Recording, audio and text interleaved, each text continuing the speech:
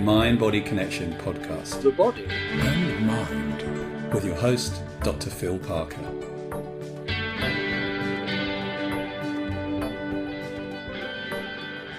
Hi, and a very warm welcome to this episode of the Mind Body Connection.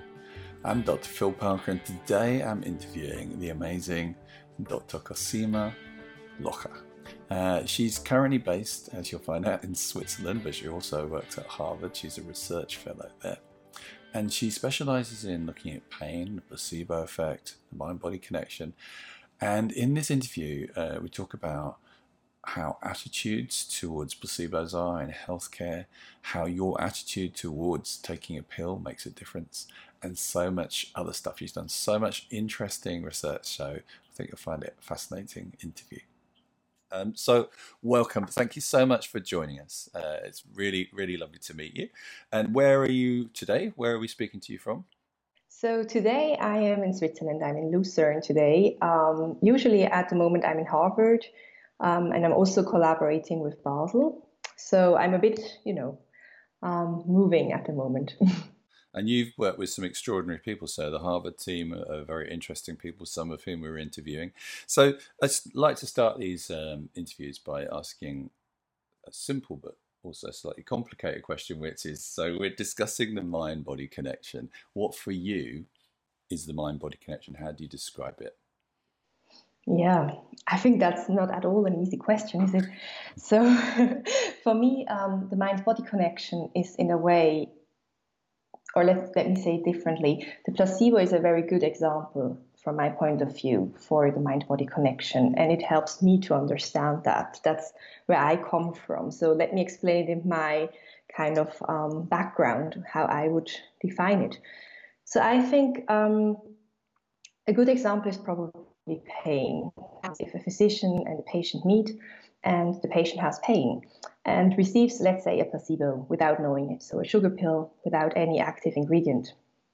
And then this sugar pill without any active ingredient has, in the end, an effect. And the question is, how is that possible? Something that is inert has a bodily effect on the body, on physical pain. And what happens there is that I think we have mind things going on.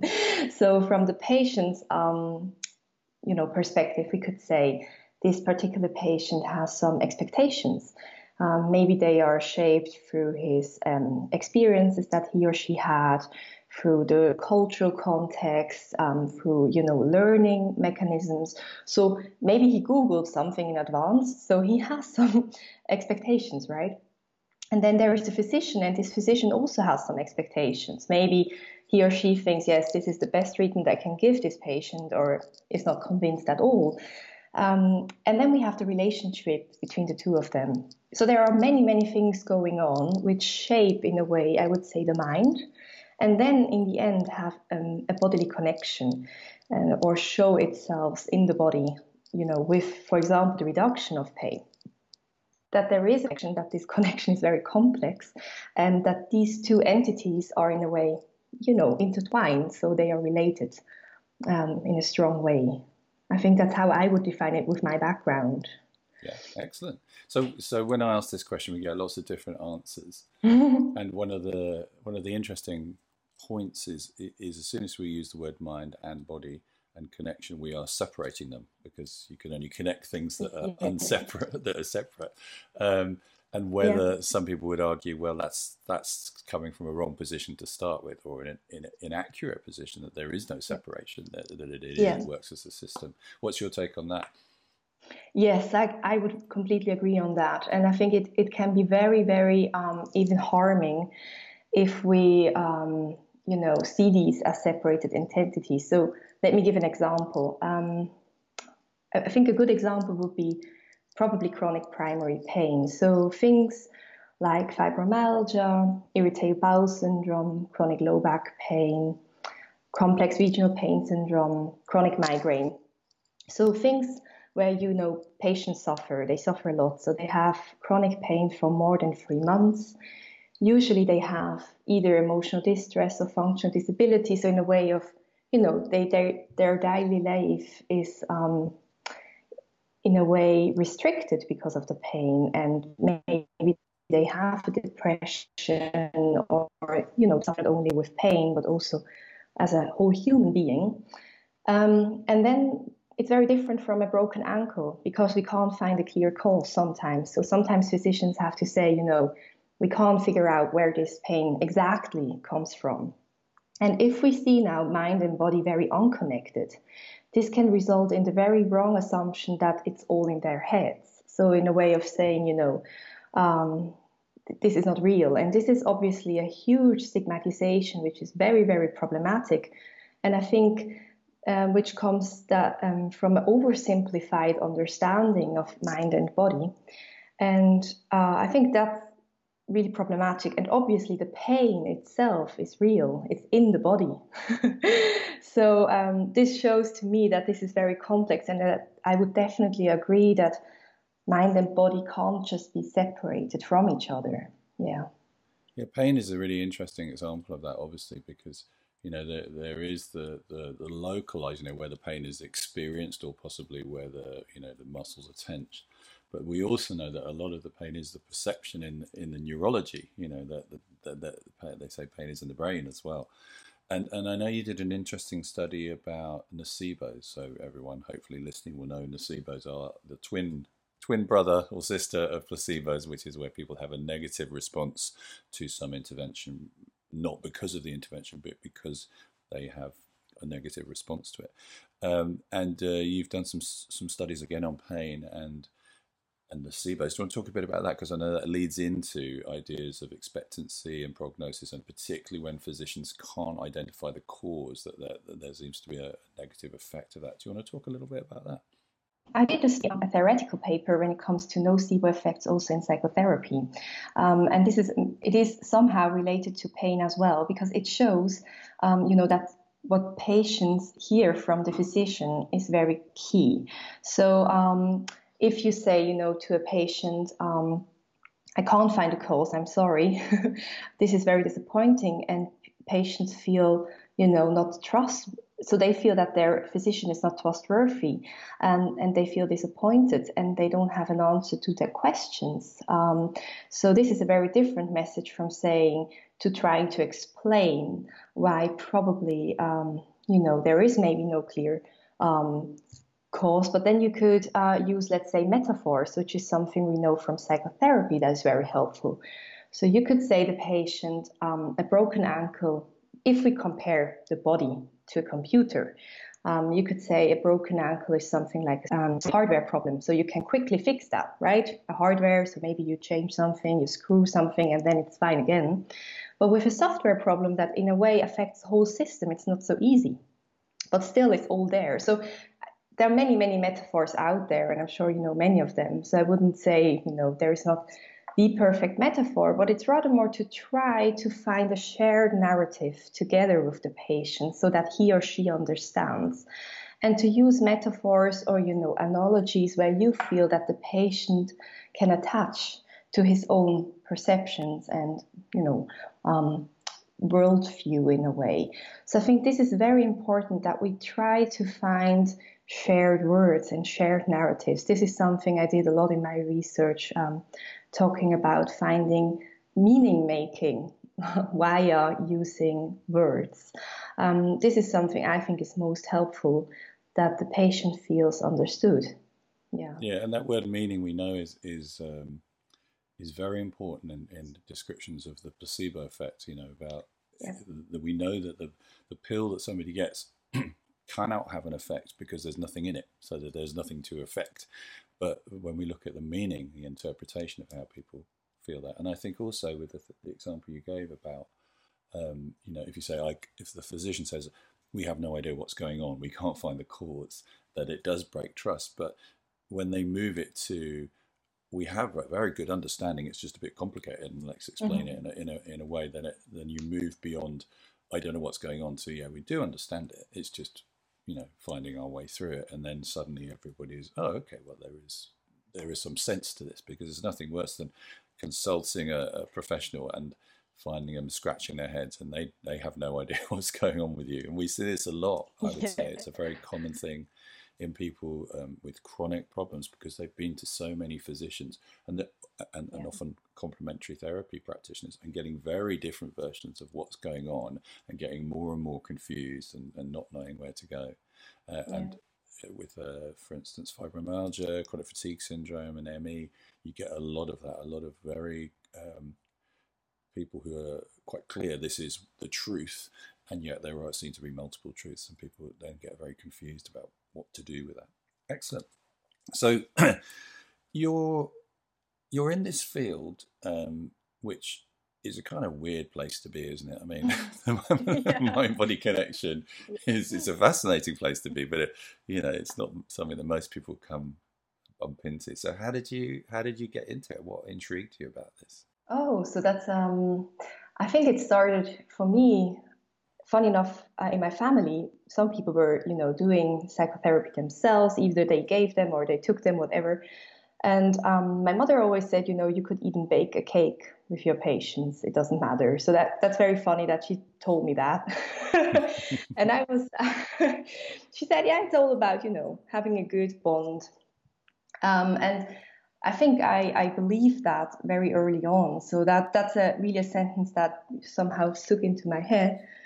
And I think then what happened is that I was studying psychology and I was a help assistant at a division that I was not really happy with. So I was in cognitive psychology that didn't really interest me. And then a new professor came with, this focus on contextual factors, so more from the psychotherapy, I would say, kind of way or path. And he was actually saying, actually could bake a cake. So it doesn't matter. And for me, that was like, oh, that's what that's what I want to do. And then I was very, I would say, motivated to start working there. And that was somehow the beginning to me. It shapes really, my whole understanding of, funny enough, mind body. So I feel that it changes not only how I do research, but also what I do in my own life, or how I react if I'm sick myself.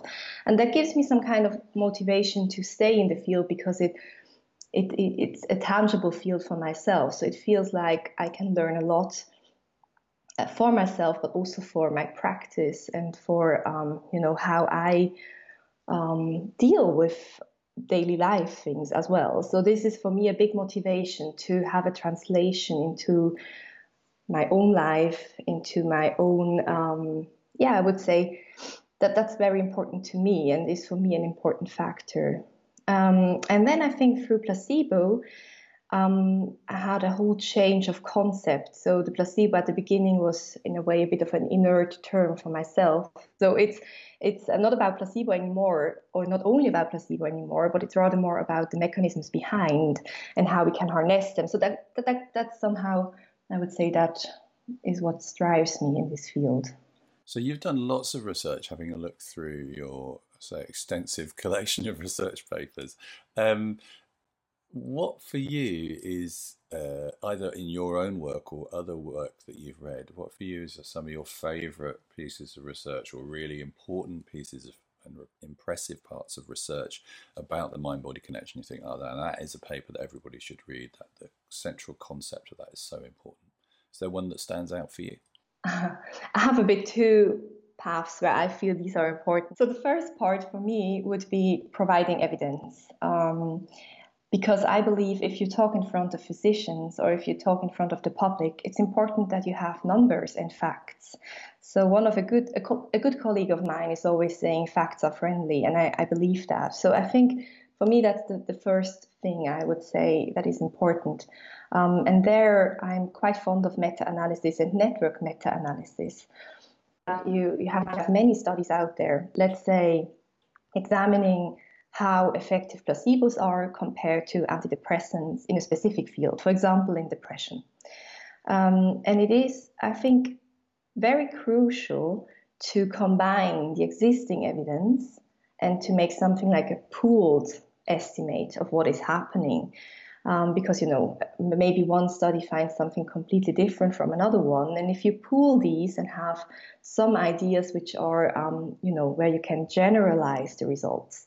So this is for me a first thing I would really recommend to everyone. If you feel that you have a question that you want to answer, for example, that can be I had recently an email from a mother who said she did read one of my meta-analyses where it's about antidepressants in children and adolescents suffering from depression and anxiety and OCD. What are the main conclusions? So I told her that I'm not a practitioner, that I can't give her any advice from abroad. That's not possible. That's not what we can do as researchers. But we can provide something like, a general conclusion, like a starting point that you then can discuss with your psychotherapist or with your clinical expert. So it's never, studies, meta-analysis don't advise for a single person, but it's a good starting point to have some arguments and some understandings. So this is something I think also when it comes to placebo, very basic question. Do I want to give my child an antidepressant or not? It's a good starting point for, argumentations. And there is not a single and easy answer on that. So it can be good, but maybe other ways are also good. The second thing, when you said what I would recommend or what in a way is, an important finding, I think the second thing is to ask ourselves, how can we harness now these placebo effects? So they are there. And placebos are usually inherently linked with the idea of this is deception, it is fake, but they are very effective. So how can we harness that? And I think there I would definitely recommend everyone to read open label placebo studies. And I think maybe the study from Kapchuk and colleagues from 2010, which was somehow the starting point. So it's almost 10 years ago, where they, for the first time tried to find a way how to harness these placebo mechanisms. What they did is they had patients suffering from irritable bowel syndrome. And in one group, they openly told the patients that they are receiving now a placebo. But that's not the end of the story. So they were really having, a conversation, which I think is crucial. So they explained to the patient why this could be effective, learning mechanisms and the things I talked about before. They are also providing evidence, saying we know that the placebo is powerful. So this will, enhance expectations as well. And they are saying it's quite important that you take the pills regularly, maybe twice a day. And I think a fourth thing is also to say it's fine to have doubts. I guess that's very crucial because patients feel taken seriously. It's a bit of a crazy idea, if we are honest. And I think this field now in the 10 last years developed quite quickly, and it's a field I'm very interested in. It's a field where I myself did a study with experimental pain. And I think the nice thing with experimental pain is that we were able to compare these open label placebos to deceptive placebos. This would be really hard, I would say, with a clinical population, but because you can't deceive patients 100%, or it's very hard to do. And with experimental pain, we had this possibility. And we could show that actually deceptive placebos and open label placebos did not really differ significantly from each other. Obviously, this would have to be translated into clinical practice, but I think it's just a very, very interesting result in itself. And we also found that the narrative is important. If you don't say patients why these open label placebos are working, they don't work. So the rationale is crucial. And I think these are, for me, the two, at the moment, I would say, the two fields that really interest me. Yeah, I think the open label placebo stuff, which in case anybody doesn't quite understand what that means, because it is slightly jargony, it means you're telling people this is a pretend pill, this is a dummy pill, it doesn't have any therapeutic all pharmaceutical ingredients, that's open label, whereas closed label or deceptive placebo is where you pretend that it is the real drug and you don't tell them that it's fake. And there's been this question for a long time, or this thought that placebos only work through deception, through fraud, but it turns out, and your study is a good example of this, that it's not true at all. That you can tell people this is a placebo or have the same effect as your pretend placebo. Your placebo, you don't tell them that you're giving them, but what you identified was what's really important is the conversations you have about why this works. If you just say, I'm going to give you this, it's got nothing in it, so there's no rationale, there's no explanation, then it doesn't have an effect. But if you explain why it works, even though it contains no medicine, no pharmaceutical agents, then it will have an effect, which then brings on these whole really interesting conversations about what's going on. Because some of the other studies that some of the other interviewers have done were where they are measuring the actual physiological changes, so the production of dopamine or the changes in levels of oxytocin and all sorts of other things that are genuinely produced within the body as a result of these expectations. So it's really, really interesting studies. And you've recently done, I think, a translation of the HEAL, the HEAL. Do you want to talk a little bit about that, what the HEAL project is, what the general understanding of that model is? Yeah. So I think the HEAL is also, in a way, how should I say, it's a chance to use and measure placebo mechanisms.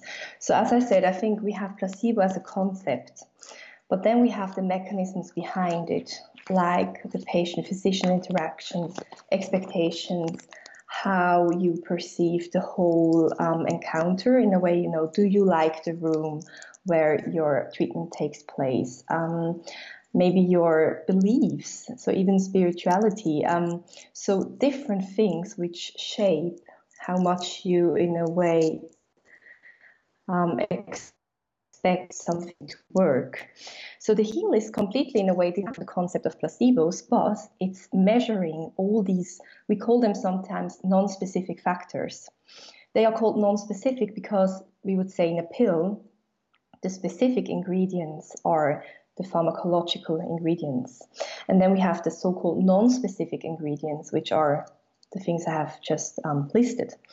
I don't personally like the term non-specific. I think, for me, the more I do placebo research, I think we should say, let's, get to have the understanding to make the non-specifics specific, because for me, they are specific as well. So other terms are contextual factors or common factors, which I like more because you can say they're common to every treatment that you do. So either if you go to psychotherapy or if you swallow a pill, these common factors, they play a role. And the HEAL is now trying to, in a way, measure these common factors. So, to measure how much do you expect this treatment to work? How trustworthy do you think your physician is? Do you like the room where your treatment takes place? And what I really like, so the HEAL has been developed by another working group, and we translated it into German. And what I like about the HEAL is the idea that it's a whole question battery, but that you can adapt it to the specific context where you work. So you can say, in my context, I would say the rooms are quite important and the physician, but maybe spirituality is not really the thing that I want to examine. So you can, in a way, adapt the questionnaire to your patients and to your own questions. That's what I like about it. So you can choose the items that you feel they are important for your questions. And I think we have really to challenge in general how we can operationalize the whole non-specific or common factors. It's really hard to measure them because they're quite implicit.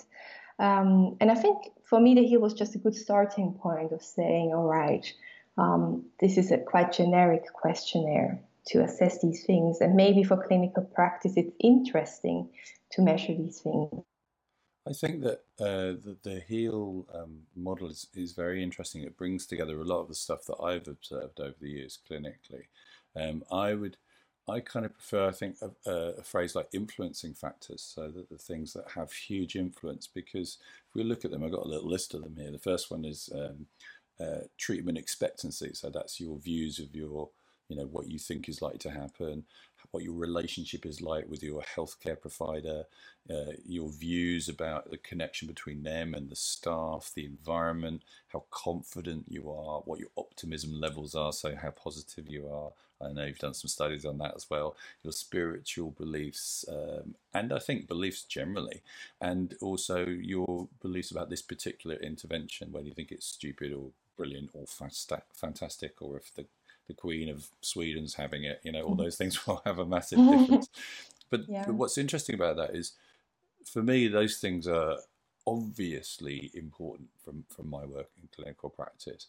And I know for a long time those things were kind of, at least in research, we tried to remove them because they're inconvenient from a statistical point of view, but they are so important. And that was a really nice phrase that Andrea Evers said when I interviewed her. She said, if you are having an intervention and you don't think the intervention will work, she recommends don't have the intervention until you've gone beyond that. Otherwise you will be getting in your own way, which is such an interesting position to come from, because that's so not where we were 20-30 years ago. I mean, clinically, certainly clinicians notice this, but from a research perspective, all those factors were difficult and tried to be removed. So it's a really interesting turnaround that we've got this fascination with this this ancient part of the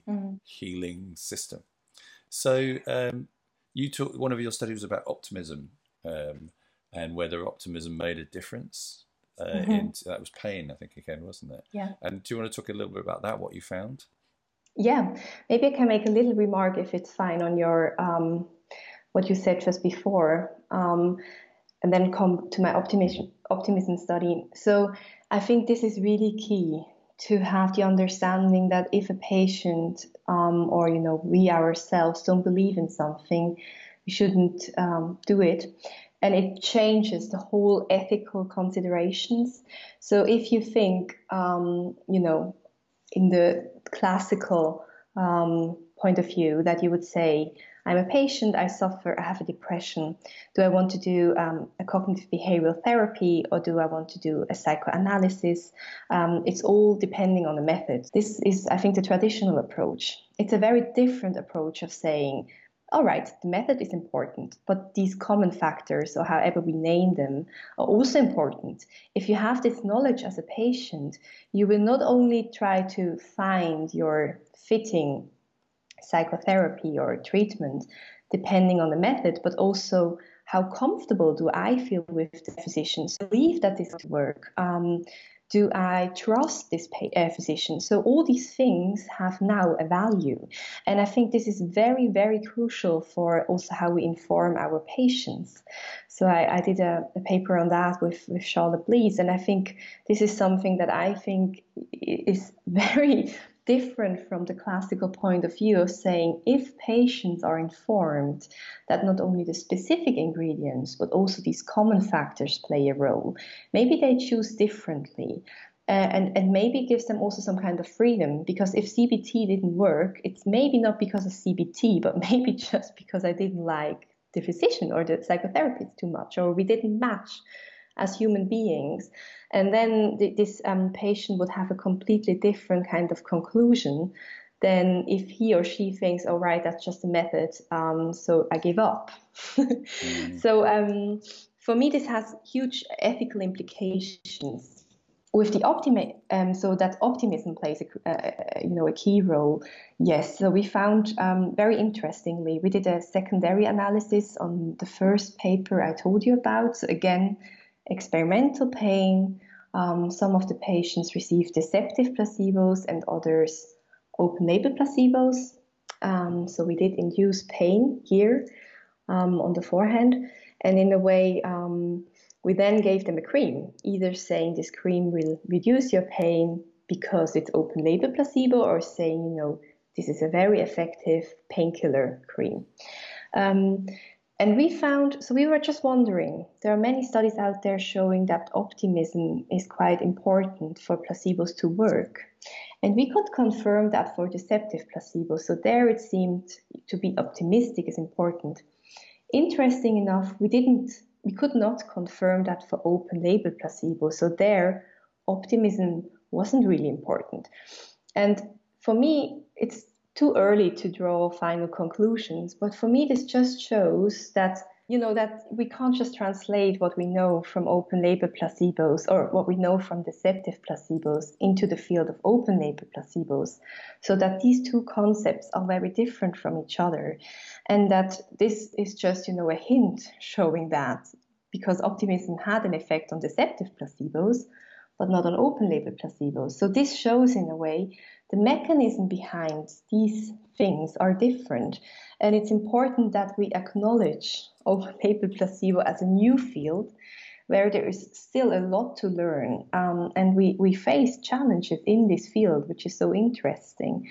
And I think this, for me, was the main conclusion out of this paper of saying, all right, this is just a new area. And we are still, we have a lot to learn. So can we translate it into clinical practice? And until today, the studies have been done in, I would say, I wouldn't say privileged, but very normal settings. And the question is, how do, for example, open label placebos work with, subgroups or minorities? These are things we don't know yet at all. Or do patients who feel not trusted or who feel disappointed, how do they react on open label placebos? Or, physicians are sometimes critical about them. So there is a lot to learn. This is what I do also with Charlotte Blies at the moment, to learn more what assumptions are out there and what hurdles do we have. And it's a completely new field. And for me, this study was some kind of proof that, or it showed me that indeed these two areas should be disentangled from each other. That's very interesting. I've never thought about that before, that we may be looking at two slightly different phenomena with open label placebos and deceptive placebos, and that they're not exactly the same thing. That is interesting.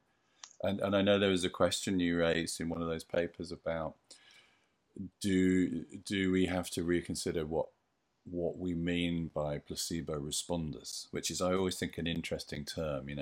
This idea that some people will respond to placebos and some people won't. And I think it's much more complicated than that. From some of the stuff I've read, that it's not a group of people. It will depend a lot on what the pill is, who's giving it to them, what day of the week it is, all that. So it's not like people are placebo responders or not. It's like certain things will capture their imagination or their placebo system at sometimes and not others. So that's also really interesting. Have you had much experience of people thinking this field is just a waste of time, you shouldn't be putting research dollars into this, or the mind-body connection is nonsense? Does that come to you much? Or do you live in a happy bubble of acceptance of what you do? No, gladly not. What I think is good. So I think this is, for me, when I was in Plymouth, I had many exchange meetings with physicians and with patients. And I think there I started to realize that not everyone is happy with this idea of open label placebos, and that they have good arguments for it sometimes. So, for example, I worked with patients suffering from fibromyalgia, and they said, why should it be us? Why don't you, why is it open label placebos in fibromyalgia and, maybe not in a broken ankle? So does this give, again, some kind of hint that it's all in your head, which I said is quite very problematic.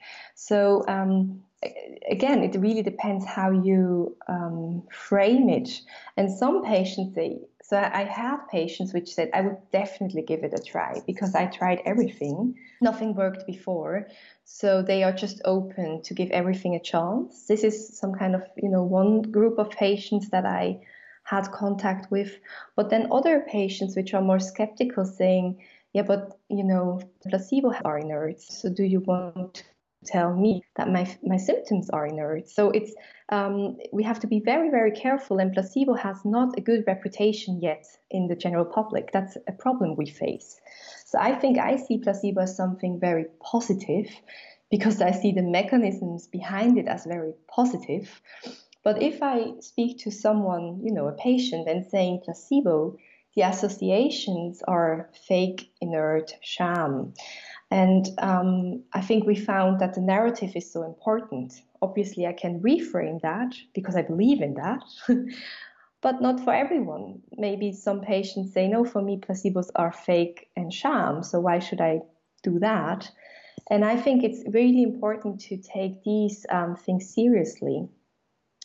And then some physicians say, I don't have the time. That's another problem we face. So that's something I heard a lot.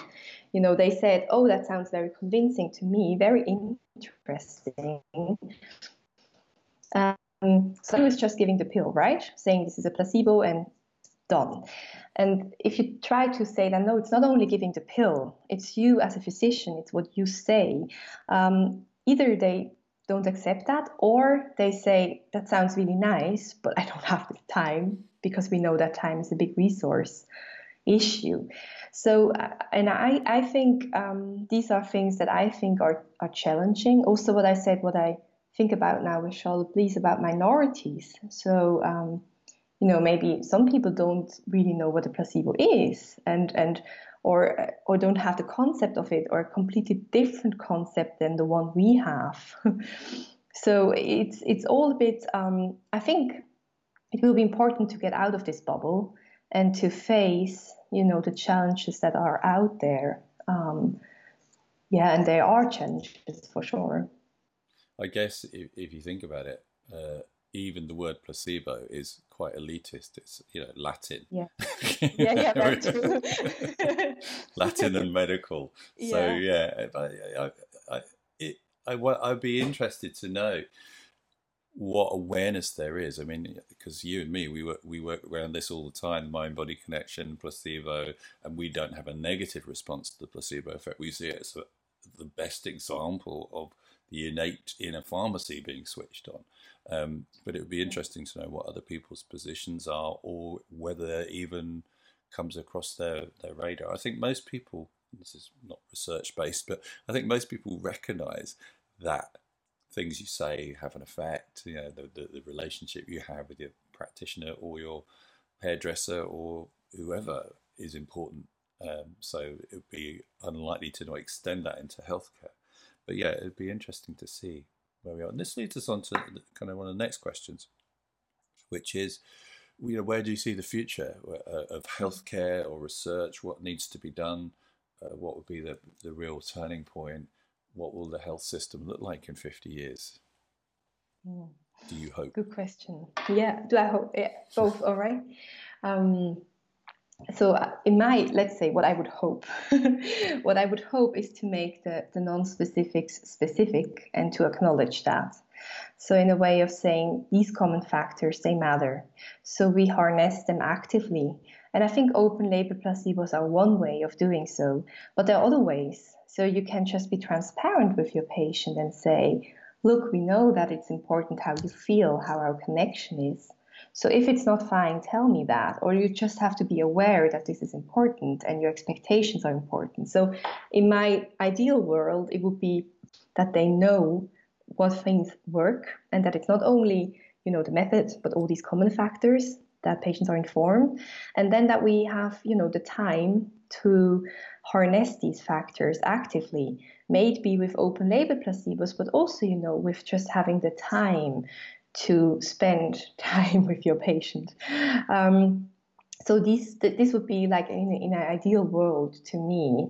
And also, to come away a bit of, this is maybe more in psychotherapy, which psychotherapeutic approach is now the better one, but rather more to acknowledge that we share all these common factors and that we are maybe closer to each other than we would assume.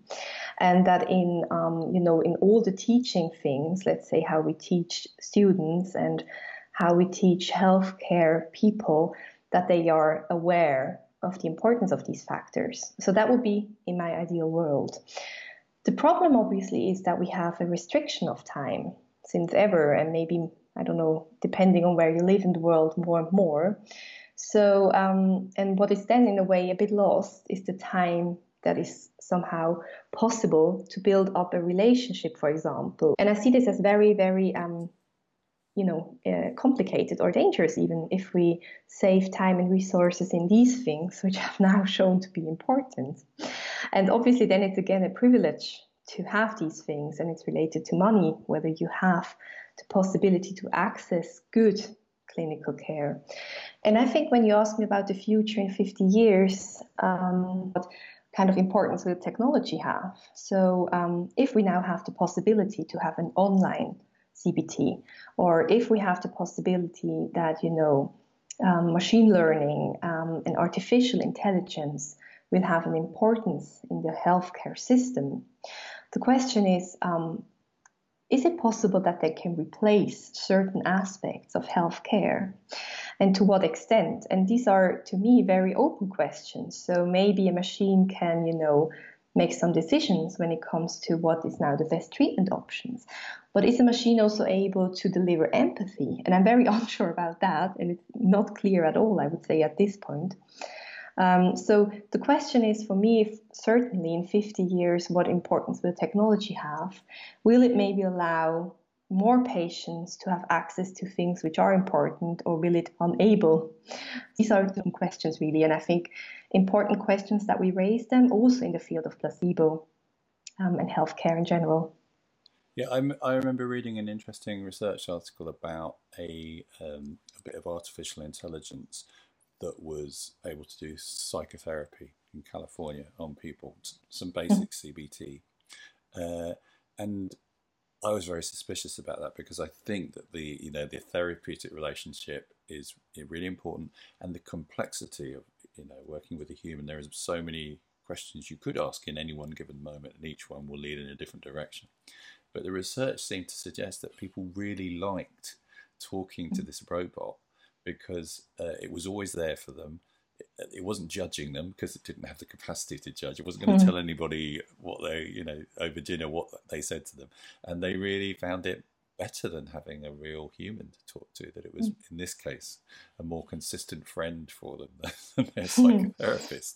So there might be some solutions within moving forwards in tech. But I also think there is something very special about a good interaction between two humans, and a lot of my work is about training people to maximize that. And also the other interesting side of the coin is, if we can train patients to maximize that, even if their clinician is not very good or isn't there, who they want to see, but that's who they've got, how do they get most value from that interaction? So that instead of it all being down to the clinician, that we both, the clinician and the patient, take as much of an active role as they can in getting the best as they can from that experience, independent of whether it's ideal or not. And then you've got more chance of it getting. Yeah, I would definitely agree on that. So for me, I would say, first of all, placebo is a very humanistic thing. It's based in humanism, or the common factor model, in a way, is for me quite a humanistic approach. And I think what you just said about, giving back empowerment to a patient is so crucial. And in a way, that placebos are always there. So placebos are not only in the placebo pill, but they are in psychotherapy, because the mechanisms are there. They are, if you swallow an active painkiller, and if you're aware that not only the active ingredients, but all these common things play a role as well, this is some kind of empowerment to me, and how we can give back autonomy to patients and say, the way you swallow this pill will have an effect on how it will work. Yeah, it's a very active role that you take there, and it gives you, in a way, the possibility to be an active person in the way you treat yourself in this understanding. So it's not only the physician treating you, but you treat yourself as a patient depending on your attitudes that you have while you take a treatment. So I think this changes the whole understanding if we see that placebos are always there and not only in an inert sugar pill. Yeah, and those people who listening to this, if you've read any of my books, you'll know that there's one I specifically wrote, which is all about that, particularly about the language and the role that we take that is either passive or active. And that is so important for what we're constantly telling ourselves about, there's nothing we can do, or, there is something we can do. What can we take from this? Very, very, very important. And so to finish, what for you, out of all the things you've read and experienced in the field, both with your mum telling you just bake a cake with your patients to all the research you've done, what would be the most useful piece of information you would either give a clinician or a patient from everything that you've read? For me, probably what I just said about giving the patient this information, of saying, everything that you take has common factors in it. Some name it placebo effects, others just say it's your attitude, it's how much you believe in it. So it's always there. It's about, it's about having an active component in this and of choosing, I want to believe in that and I want to give it a try because I think that this will help me, and that you are an active part in that so that you can, find your personal match. So I think some patients may say acupuncture is the good thing for me because I believe in it and because I know that it's maybe not the specificity of the needle that goes into my skin, but I like the ritual, I like the liver. And I think if we are well informed as patients and see this possibility of choosing and matching and believing in something, this is the whole empowerment again, and to choose an active role. I would say this is something I would value a lot. Fantastic. Yeah. Brilliant. Well, thank you so much for your time today. It's been really fascinating talking to you and finding out some more of the backstory of what you've been up to in the research world. I hope it's been interesting for you to share some of that with these people listening. I'm sure that they'll get huge value from it. So thank you very much. Thank you. Thank you a lot. It was really a pleasure.